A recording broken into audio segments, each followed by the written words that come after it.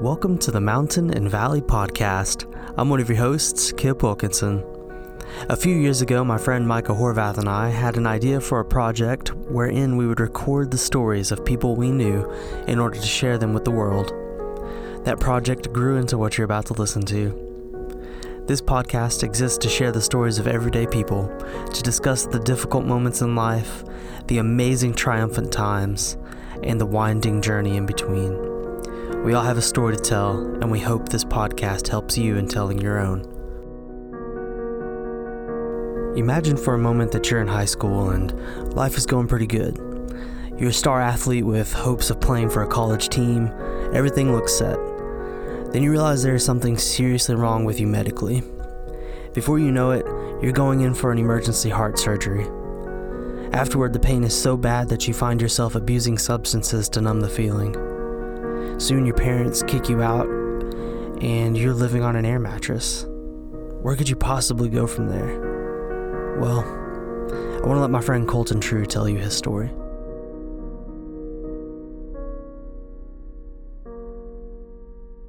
Okay, so where do we begin? Okay, so let's go to, I remember laying in the bed one night and wondering, what is life about? Okay, wondering why am I here? Okay, and then also, so I go to bed or whatever.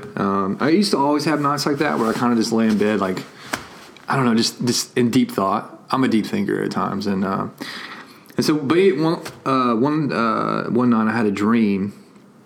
I know this is a weird dream. Okay, so basically, I'm running from, it was like a witch that was chasing me. I know this is crazy, but let me get to the point.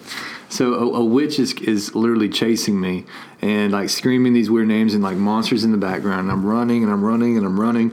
And I kind of got to a point where I was like, I don't have anyone to call out to help me, to save me. I'm just running for my life, and I don't have anyone to say, help me, save me. I had to do it all myself, and it freaked me out, not knowing that I couldn't call on anybody. And I remember I woke up from the dream, and of course, when you're 5 years old, you go to your parents' room, of course, and you go in there and say, I had a bad dream, and I'm not gonna lie, I got in the bed or whatever, and they helped me. But it was a nightmare that was so bad. I couldn't sleep, and so I was freaking out, and I felt like the devil was spiritually attacking me just with fear. Like, you ever had a overwhelming anxiety and fear, and you can't make it leave? Like, it's to the point where you can't sleep, and it's so overwhelming you don't know what to do. And so basically I had like a panic attack, and I asked my mother and my dad, I was like, I feel like Satan's attacking me or whatever. I need to ask Jesus into my heart, okay? And so my mom, of course, like, got so serious, and both my parents were in tears because I was freaking out, like just freaking out over all this. And long story short, we got on our hands and knees and prayed. The 5 years old, you prayed the prayer, and so I asked Jesus in my heart when I was 5. And of course, when you get introduced to high school, the first thing you're probably going to introduce to is drinking. Next thing is smoking pot, all right, and then the next thing is probably pills came later. But that was the two biggest things. And then tobacco. Everybody either dips or smokes, especially where I'm from in Oodwell. I kid you not. I'm not kidding you. Every guy either dipped or smoked. But, and so I kind of, you step into ninth grade and you're confident and you think that you can, you're Superman, nothing's wrong with you or whatever. And then you get hit with temptation like you've never been hit before. And so, like back in middle school, the temptation for me was, did I kiss this girl or did I do that? It was nothing serious. It was a good Christian atmosphere. Even my friends, none of us were into drugs, alcohol, sex, or anything like that. But in ninth grade is when like we were like, okay, this is a whole different world. Okay, so like you have ninth graders having sex with all the time. And you have people drinking, you have people smoking, you have people dipping. And so I got introduced to an atmosphere I was not ready and not equipped to handle.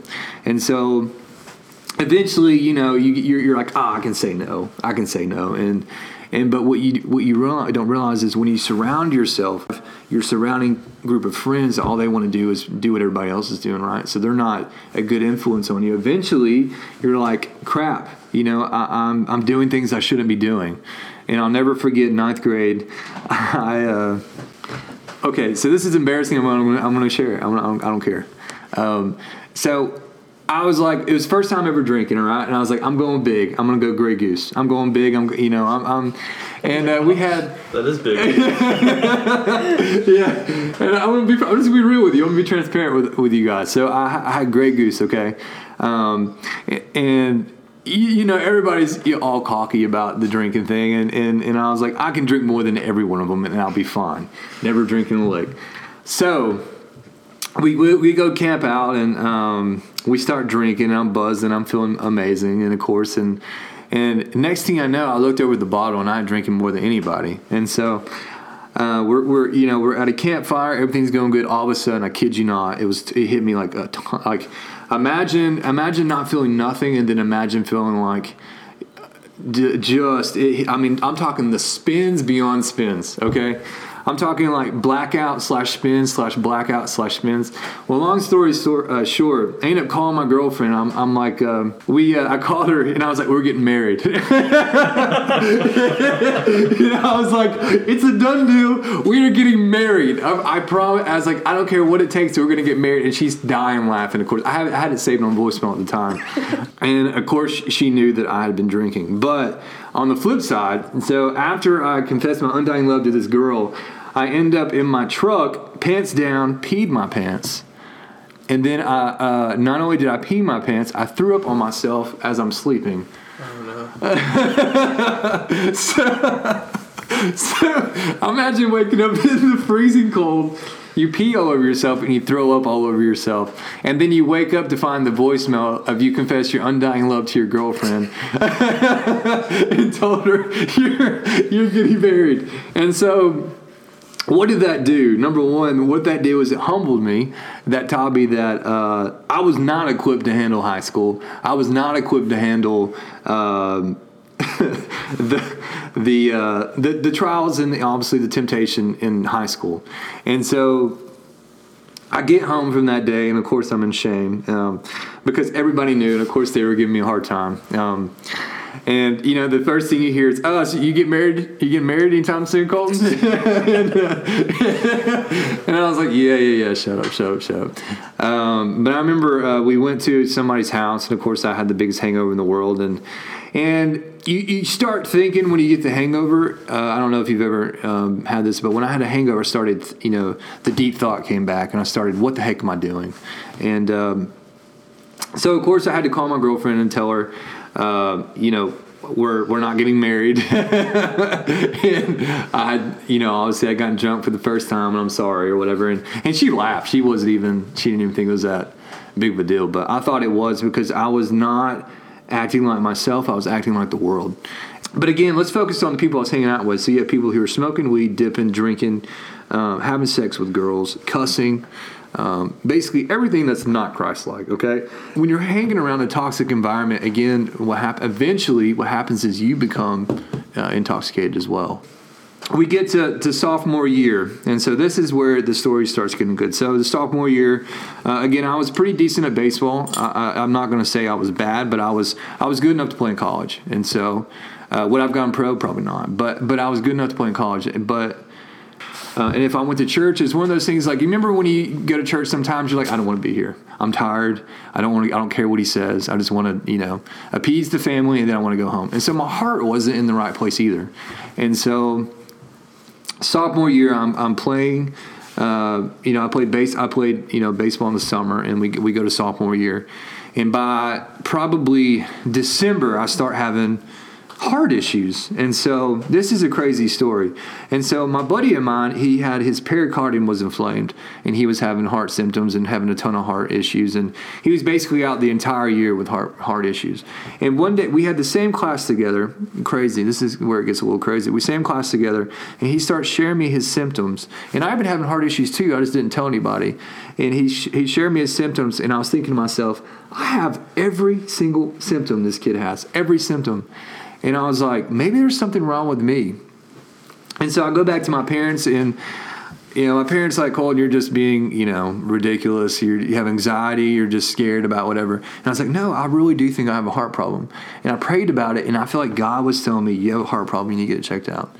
And so, I believe that he put Connor in my life to tell me that you have something wrong with your heart. And so I knew something was up, but we didn't really address it until I met Connor. And so we go to the doctor, and the first time we go to the doctor, they say, Colton, you're just being, not dramatic. What was the better word? You just have anxiety. And so they send me to a psychiatrist or whatever, and they send me to, and they give me the mental assessment. And basically, I got diagnosed with anxiety. And so, of course, when you get diagnosed with anxiety, the first thing they want to do is medicate you and give you all these pills and say, here's a pill, here's a happy pill, take it and you'll be fine. And I'm the type of person, I'm not going to take it. Because I knew something was wrong with me. And so I go back to the doctor, and I go back and I'm like, I have a heart issue. And they check me again, and everything's fine. And so by the second time, my parents were like, Colton, you're being ridiculous. Okay, you've been to the doctor, we've done everything. You're being ridiculous. There's nothing wrong with you. And I was just persistent. I was like, no, I know that God told me I have a heart issue. So the third time, I'm a very nice and easygoing guy, but the third time I went to the doctor, and I was very stern. I wasn't mean, but it wasn't one of my best moments in life. And I basically said, if you don't check my, the right way, it doesn't matter what I said, but I was not me. I was not happy about it, or was I nice about it? But basically, I was like, I have a problem. Find it. Whatever it is, I know I have a heart problem. I want you to find it. He's like, okay. We'll do a chest X-ray. And I was like, great, whatever we have to do. So we get a chest X-ray. And sure enough, my heart is he's almost as big as the left side of my body. So your heart is as big as your fist. Now imagine taking your other fist and adding about 4 more. Okay, so my heart was the normal size heart, which is your fist, but on the lower atrium, it had a lump the size of Texas. And so I have this huge lump, and basically they would call it an enlarged heart, because basically I had a hole in my heart. And so basically it's called atrial septal defect. When you breathe and you have a hole in your heart, it's mixing oxygenated blood with non-oxygenated blood. And so basically every time you breathe, you're poisoning yourself. And so I had no idea. I walked around with this my entire life, and I was getting poisoned the entire time. Literally every breath, your body pumps poison through your body. And so I kind of got to a point where, and so the doctor was like, lo and behold, I had an enlarged heart, and he was like, I am so sorry. And of course, when doctors are wrong, they apologize to your parents and everything, but there's nothing they can say to make it better. So long story short, they sent me to a cardiologist. And when they sent me to a cardiologist, and so basically they wanted to get the surgery done quickly, because I had pulmonary hypertension, which basically means the blood pressure in my lungs was rising to a point, if it was too high, they couldn't have surgery. And they said I would probably die before I'm 30. But anyway, so I had the heart surgery.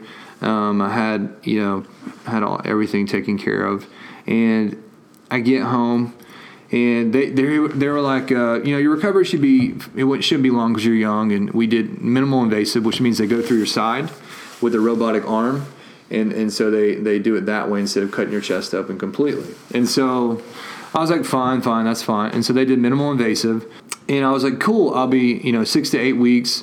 Recovery, and then also 6 to 8 weeks of like the core recovery, and then you have like probably 5 months of walk, like getting to run again and getting active and working your heart out basically. It's a muscle like anything else. So, and I thought by about 5 months I was gonna be fine. I could play baseball again. So, but what you don't understand is when you go through a major surgery, your mind, your nervous system, everything is shot. It's out of whack. And so, what I didn't realize is after surgery, my whole right side of my body was numb. I couldn't feel it. They had literally torn every nervous system muscle in my body, and so I couldn't feel a thing. And so I'm basically numb. And so imagine having a numb body on one side. It was the weirdest feeling ever. But on top of that, everything was just out of whack. My thinking, I started getting depression. I started getting anxiety like no other. And the biggest concern was my pericardium was inflamed, which is a sac around the heart. So imagine every time you breathe, your pericardium rubs your lungs. And so what happens was every time I would breathe, my pericardium was rubbing my lungs. And so eventually what happens when it constantly rubs, it starts to bruise, and it starts to basically scab over. And so I had basically rubbing to the point of bleeding inside of me. And so literally the pain was about 1,000. Imagine a knife and someone stabbing you every time you breathe. And so imagine being afraid to take a deep breath because you knew how bad it would hurt. And that's that was the hardest part for me. And the pain was so unbearable. I didn't even sleep a full night's rest until a month or 2 months after surgery. The most I could get a night was about 2 hours at a time. Maybe even that. And after surgery, unless I was heavily medicated, I'd probably sleep about an hour a night. I was in so much pain. And so you couldn't keep me high enough to, with all the drugs and stuff they give you, you couldn't keep me high enough to make me not feel the pain. That's how painful it was. And so a ton of complications after surgery. And so imagine this 17-year-old boy, he plays sports, everything seems to be going well for his life. And imagine just being absolutely broken. Imagine having your life stolen from you. Imagine having your dreams stolen from you. Imagine everything around you crumbling. And you would think at that point I would turn to Christ and say, Jesus, I need you. I'm broken, I'm desperate, and I need you, right? You would think that would be rock bottom, and it wasn't for me. And so that put me on a track of being mad at God because, again, I was a little boy, so I was mad that he stole my dreams and all my dreams got taken away. And so after that, I started going into the party stage. And so I graduated high school with a degree in partying. And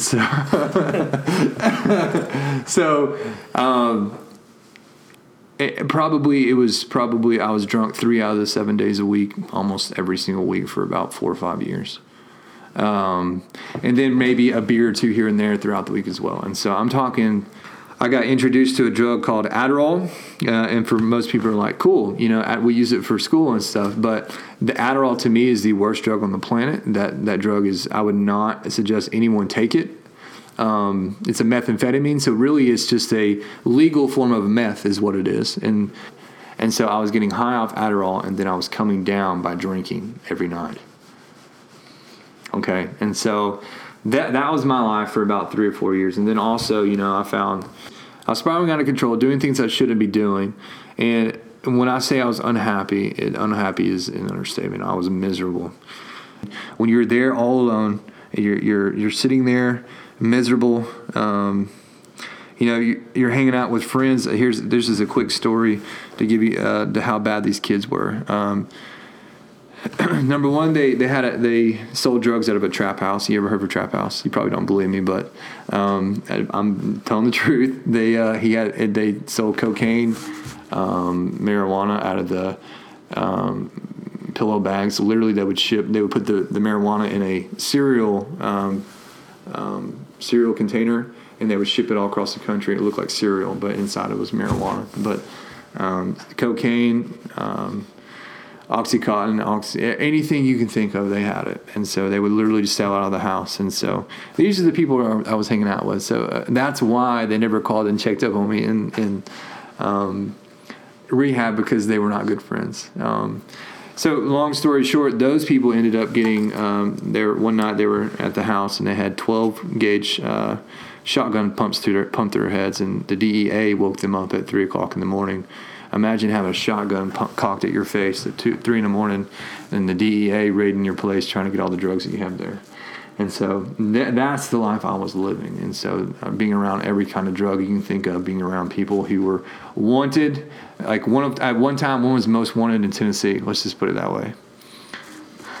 My relationship with my dad, I would never say he was abusive. I would never say he was physically abusive, but he was very verbally abusive. And so when I was living the way I was living, long story short, he kicked me out because he didn't approve of where I was living. And so I lived on an air mattress for 3 years in one of my rooms, one of my friends' dorm rooms. And so imagine living on an air mattress for 3 years with basically no family, no one to talk to really, and just being miserable after heart surgery. And so, would I say to this day, me and my dad's relationship is better? Yes. But he was very verbally abusive. And so what happened was, when someone's verbally abusive, the Bible says death and life comes from the tongue. That's almost worse than being physically abusive. And so he's a changed man now, but sometimes the damage has been done. And so you forgive him, but the damage is done, man. You can't, it's there's a study that says from the ages of, I think, 8 to about 15 or 14 is the pivotal years of a child's mind and how it develops. And so when you're having this much negativity at such a young age, it'll stay with you for the rest of your life. And basically all I ever heard was negative. And so when you're in a point where you're partying and everything, you're already low, and then your dad's telling you all this, how much of a mess up you are, and how much you're just a failure. Dude, the walls cave in. You're like, you don't have any confidence. You're just you're looking for something, longing for friendship or something, in all the wrong things. And for me, it was just. It broke me, man. It just broke me. When you don't have support from your family, and then you don't really have support from your friends, and then you find yourself all alone, and you finally just break.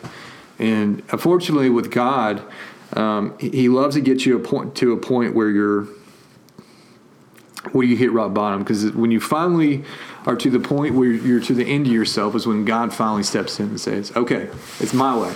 All right, it's time to. You lived your way, and look how much of a screw up you made yourself for your life. So it's time to get things right." And so eventually, I hit rock bottom. Eventually, I had a point where I remember I went to a bar one time, and I was like, I don't even want to get drunk anymore. I just, I don't even want to. I have no desire. I have no desire to be drunk anymore. And so, I kind of just.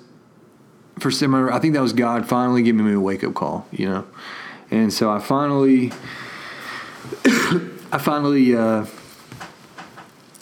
said in 2012, I'm gonna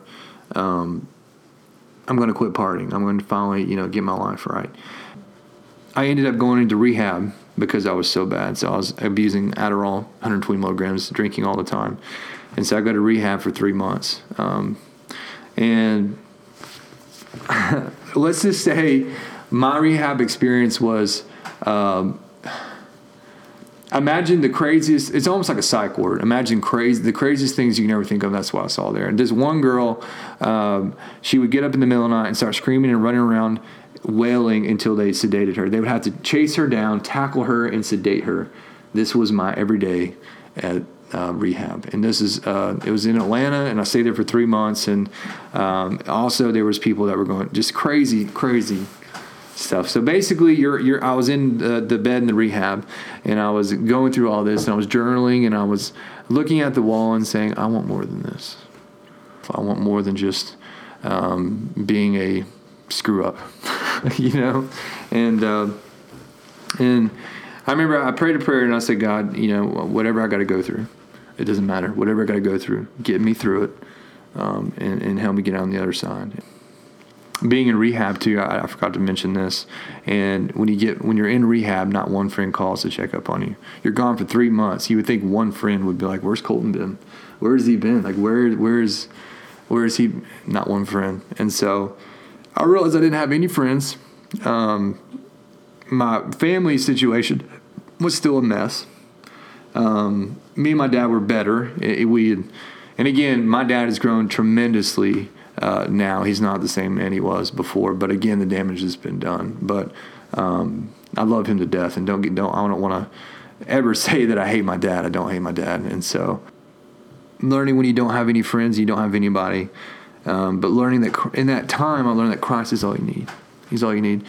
In the most broken of places, God is the only one that's there. He's the only one who cares. The only one. And for so long in my life, I pushed him away. And I kind of got to a point where I was like, wake up, Colton. Wake up. I mean, he's been knocking at the door for so long. Why don't you let him in? And finally I did in 2012. And Tony Walser, my mom called Tony, and of course I'm a wreck, and so it's kind of embarrassing to see Tony in such a wreckful stage.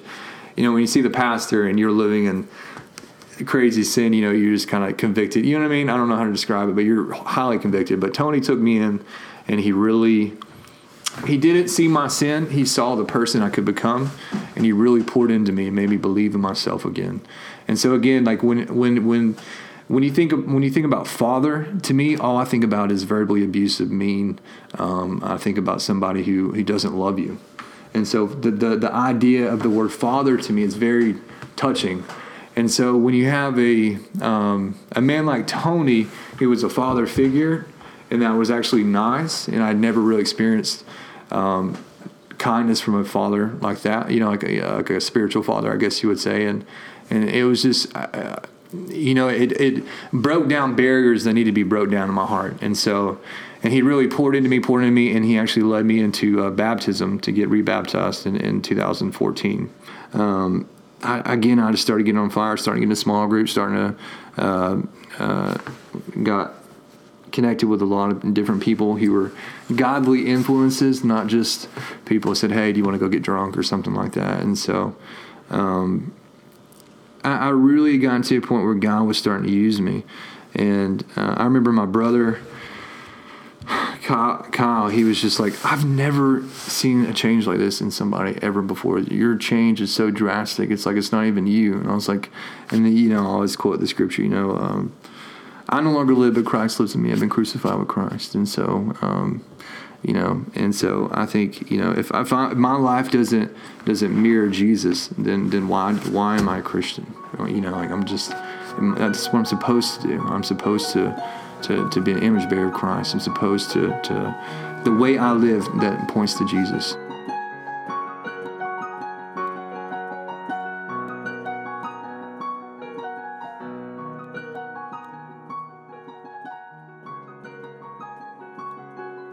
So who is your favorite baseball team?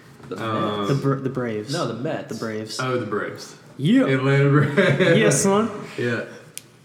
Atlanta Braves, no question about it. Ron Acuna. It looks angry. Albies. Bandwagon. No, I'm just kidding. Oh. That's the closest team. Let's be fair. All right. It is the closest team. Uh-huh. So I guess that's fair. Unless you count the Lookouts, but you definitely don't count the Lookouts. What are the Lookouts? Exactly. So, baptized in 2014. Uh-huh. Where was your mind at? My mind was desperation. I need change. And so, you know, it's funny, like I said, when you come to the end of yourself, you're like, when you finally come to the end of yourself, you just don't care what anyone thinks. You're just like, I just want to get better. You know, and so, you know, getting up in front of people and doing baptism. To some people that can be scary, I guess, you know, or not embarrassing, but just frightening, you know. But for me, it was like, I don't even care. I'm just ready to get better. And so for me, it was I was happy and excited. Yeah. And it was that's really what started all of this. Mm-hmm. So was that day, June 15th, 2014. Fun fact, Kip, is that was really close to the day that I got baptized on the right side of my salvation. We talked about that while you were out the room. So when he was talking about that, I was like, dang, that's pretty cool. Yeah, I did that's a lot awesome. of good things in 2014. Yeah, he did. For sure. I met my now wife then. Wow. Hey. Got that wife now. I don't know what I was doing in 2014. Working on Lifeway. Working at Lifeway. In school, working in Lifeway. I remember what you were doing. We won't go there. Oh, no. I don't want to know. No, I mean, that kind of makes me think about this one thing you were saying. You kept saying you had a heart problem, which to me is really funny because that's like a very Christianese phrase that like everyone in church uses, like, oh, you have a heart problem. Like anyone who's not saved, like if they haven't met Jesus at all, it's like you have a heart problem. Right. And you literally had a physical heart problem. Yes. I don't know if you've ever thought about that. No, I have not. It was metaphoric at the same time. Yeah. Yes. And the cool thing too is like you were saying the actual effect of it was it poisoning your body. You were poisoning your body with your life decisions. It's so crazy. I don't know. Have you ever thought about that? Yes, I have. Well, a little bit, but yeah, that is so true. Though that is kind of how. It's funny. I literally had a heart problem, but spiritually, I had a heart problem as well, and that's just only God can feel it. Like I said, I searched through everything else, and trust me, the only thing that can feel it is God. And it's the only person who can take your brokenness and turn it into something redeemable. Yeah, for sure. And to add on to that, you had to get your heart fixed before you could move on, like before the next part of your story could continue. And that was really cool to see, because the same thing with your physical. It was you had to have heart surgery before you could continue on with life. Yeah, you had physical and spiritual heart surgery at the same time. It's legit. A lot going on. For sure. How did you feel when none of the doctors or your parents believed you? Because that seems, I'd be so frustrated. I'm a very, very nice person almost all the time, but there are some times when I will, the line comes out. And that was one of the times when you're just sick and tired of people not listening to you when you know you're right. Yeah. And so, I don't know. You kind of just break. Yeah. And so, but sometimes you have to be that way to get your point across. That's true. But it was definitely life-changing, no question, when they finally listened. But yeah, and so, but it was good knowing that I was right, and not actually, let's rephrase that. It's good knowing that God was right, and I just followed in obedience to what He was telling me, and what I knew in my heart was the truth. And that's crazy to think about. Like God used your friend in class to kind of lay that on your heart, and like you just said, you had to follow in obedience. Is a beautiful picture of, if you don't follow in obedience to God, you're walking a road of death, quite literally. Had you not listened and actually spoken up and said, God, I'm going to trust you. This is what I know you're telling me. You may not be with us today. No, they said if I didn't have surgery, I would have died at age 30. So I'm 28 now. So if I didn't have surgery, I would have died 2 years from now. So crazy. So was there? You've talked about now. You and your dad have a better relationship. Maybe not ideal because damage has been done. Right. Was there a specific turning point, or was there any type of reconciliation to an extent, or has it just been an ongoing process? I love that you brought this up, because I want to talk to you about, because sometimes when you talk about it, heals wounds. But growing up, my home life was, from the outside looking in, I had it made, right? But we all know that home life for a lot of us was not great. And for me particularly, it was not great. I remember shouting, yelling, screaming over stupid stuff probably my entire home life. And so, but basically when I got back from rehab, I went to my dad and said, and we kind of reconciled, and we worked on a relationship. And ever since I came back to Christ, He's healed that relationship. And so, is my dad perfect? No. But honestly, now it's just like we get on each other's nerves. It has nothing to do with what it was in the past. Like it's just father-son stuff at this point. Yeah, dude. It's like, even if you're my friend, you're gonna get on my nerves. Yeah, for sure. Okay. Yeah. And my dad's the same way. I get on his nerves, he gets on mine. But it is nothing. Let me. I want to be very clear. Nothing like it was before. Right. Nothing. So God has healed that. But again, man, you'll have flashbacks and just think about some of the stuff in the past and how God has really taken a hold of him, and again, my always thought of a father growing up was someone who's mean and abusive. I didn't know what a loving father really was, and so that's when Christ kind of showed me that I am the loving father. I am the person that loves you unconditionally. Yeah, he redefined that for you. Right, and that's what my dad has been ever since probably 2013, when I finally moved back in at home, and we kind of reconciled. And so it's amazing how God can change somebody. Is he perfect? No, but like I said, most of the time it's just he gets on my nerves because it's. He's your dad. Yeah. That's how it works. Yeah, right? that's how it works. But it's nothing like it was now, and I'm not going to sit on here and bash my dad because it's not anything like it was. But I just wanted to be transparent for a little bit, and just to be honest about how I grew up. No, absolutely, and that's why I wanted to bring it back up, because knowing you today and kind of hearing your story, it's evident that God has done a lot of work there, and there's going to be progress, continual, hopefully, and absolutely, you're never done trying to heal old wounds, and sometimes they never fully heal, but you're working towards that, and God's allowing that process, and that's just a really cool thing to see how it went from one extreme, and God's brought it such a long way.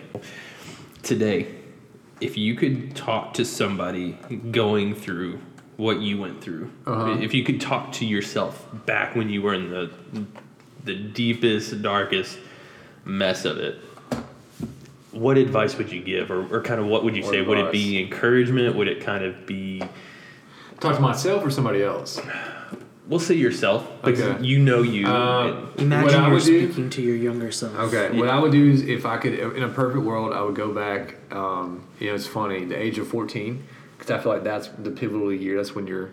a lot of stuff was happening in my life at age 14, and I would basically tell him to cling to Jesus and do not chase after girls and nothingness. Cling to Jesus and stay close to church family, because you're going to need it down the road. And then also, in a perfect world, I'd go back and say, hey, you have a heart problem, so let's go ahead and get that fixed now. And then... Go to the doctor. Yeah, go ahead and go to the doctor, get it fixed now. Make him listen. Yeah. But just my biggest advice would be, parents say it all the time, but sometimes it doesn't resonate until the right person says it. But absolutely. Cling to Jesus above all else. And just to let myself realize that everything else is nothingness. Solomon describes it as chasing the wind. You're chasing nothingness, or chasing the dragon. You're chasing something that's just air. There's nothing... smoke. Yeah, or just smoke. Yeah, you're chasing nothing that gives you life. Yeah. And so the only thing that gives you life is chasing after Christ. And so learning about who to chase, number one, and then two, learning how to continually follow in this relationship each stage in life and not deviate. And so that I am the worst at, from this stage I was falling like crazy, and this stage I was in left field in the desert, and then this stage I was, I'm just zigzagging everywhere instead of a straight line. Yeah. The quickest way to one point is a straight line. And so I was... A lot of up and down. Yeah. And so just stay on the straight and narrow, and remember that God is in control. No matter what you go through, it's going to be okay. Little backstory. So we worked together at Lifeway for a few years. 3 years? 2 years? 3 years? Yeah. Quite a while. Not a sponsor. But I know, for a long time, one of the things you brought up, every now and then, was your dream trip, and how as soon as you got out of college, you wanted to take a trip to Israel. Yeah. And you've now done that. So tell us about it. Please. Oh, yes. So I can remember actually telling you that I wanted to go to Israel back in 2016. So I've been talking about it for a long time. But I finally got to go. I got to see everywhere Jesus walked. I got to see the empty tomb. I got to see where he turned water to wine. Got to see where he told the man to go in the pool of Bethsaida and get healed. I saw everything you could ever want to see. But the thing that broke me was the commercialism. So imagine a population of 9 million people, only 2% believe. Yeah. There. Okay. So you have all these people who don't believe, but yet they're still selling Christian things. They still sell, the crosses, the shirts, the Jesus, everything, Jesus, selling the experience. Yes, and so it's like they're using his name to make money, not using his name to say, this is your Savior, this is the promised Messiah. And it broke me, and I talked to a pastor about it, and he said the second time you come, it won't break you as bad, and you can enjoy the other part of the experience. So that was the biggest part of it, was not that they were mocking Jesus, but they were using the temple tables. You even said it yourself. And I thought the exact same thing. I said, if Jesus were here today, he'd be throwing temple tables.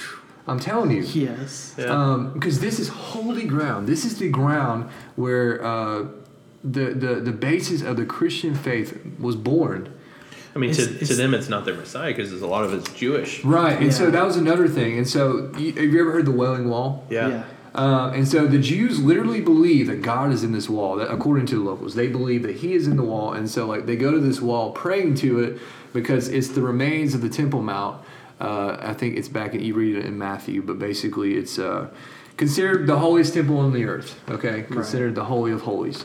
And so they pray to this wall for the promised Messiah, and they do their little prayer chants and stuff. And I went to the Wailing Wall, and I look at these people, and I felt so broken because I was like, your Messiah came 2,000 years ago. You just won't acknowledge it. Right. And it just breaks you when you see these people who are good people, and they're so religious, but yet they don't have a relationship with God. And I had a story of a man who asked them, you do all these prayers and you do all these things, and does God ever answer you? And they were like, no. And I was like, well, should you question on who you pray to, right? Yeah. Are you sure you're praying to the God of it, the real God of Israel, the God who came to save you? And they're like, I never really thought of it that way. I just do because everyone else does it, right? I just do because I'm supposed to. Right. And, the Jews, they do all these works, okay, because they believe that you have to keep the law, and they believe that only works gets you into heaven, being a good person. And to me, it's so sad to see these people so close to the Holy Land, the Holy of Holies, the Holy Land, but yet so far from God. Just what you said reminded me of, there's a story in Acts, and there's this crippled man who's sitting right outside the walls of the temple. Yep. Mm-hmm. And what was it? It's like the gate called Beautiful.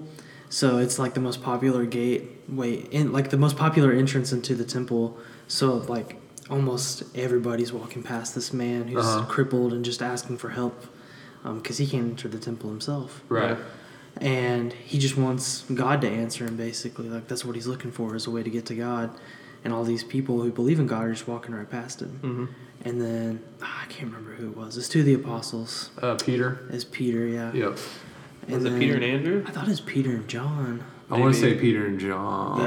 Yeah. I think so. Yeah, we'll go with that. I do know it's Peter, without doubt. If we're wrong, listeners, I'm very sorry. It's Peter for sure. We'll look it up later. Yeah. Working on that now. But they walk up and they heal him, and he's just jumping outside the temple with joy because the Spirit of God is no longer inside of the temple. It's in the people who believe in him. Right. It's Acts 3, verse 1. Now Peter and John were going up to the temple at the hour of prayer, the 9th hour. There it is. Thank you, Kip and Colton. No problem.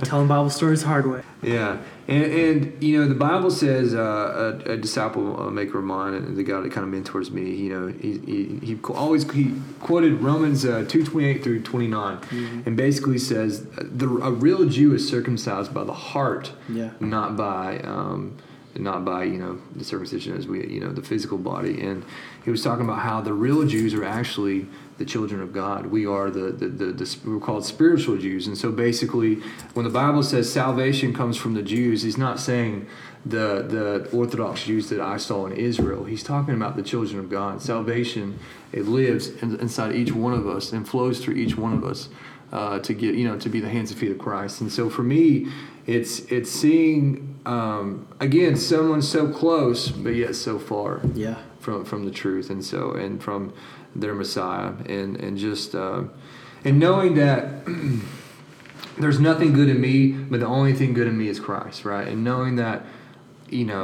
that the truth could save them, but yet they refuse to believe. Yeah. And I don't know, man. It's just heartbreaking. Yes. Oh man. Heartbreaking, but that was unreal, man, to see the Wailing Wall. That was literally in 3 religions, according to the locals, the Muslim faith, the Jewish faith, and the Christian faith. Yep. 3 of the most holy sites in the world take place in Jerusalem. Yeah.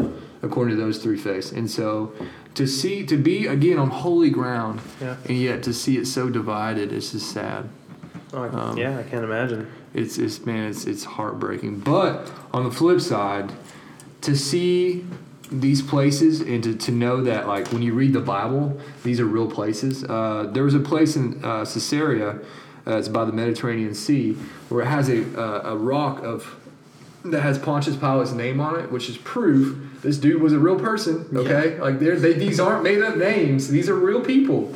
Okay, and history reflects what they did. Yeah, and and archaeologists now, and a lot of people that aren't even Christian will acknowledge, okay, these are real people. Yeah. Okay, these aren't just made up names, and so that was a big find for us who believe Christians to prove that Pontius Pilate and Caiaphas, all these names in the Bible, Jesus, John, all these names, they're real people. These are real people. These aren't just made up names.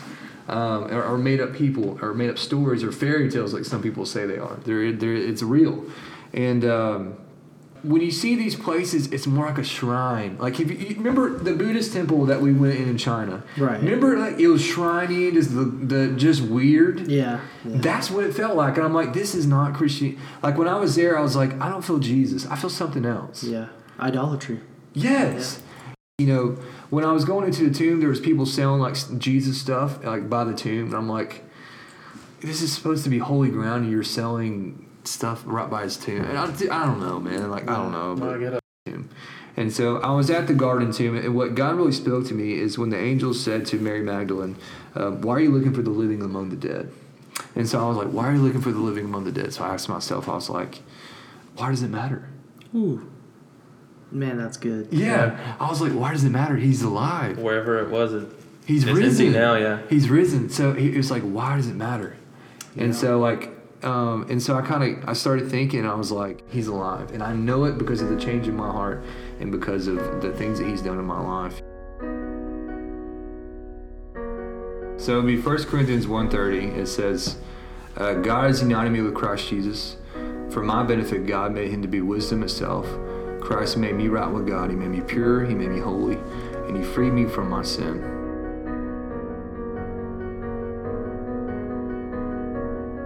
Thank you for listening to the Mountain and Valley Podcast. If you enjoyed the show, please subscribe and leave us a rating wherever you listen to podcasts. You can also follow us on social media. Just search _MV Podcast on any platform.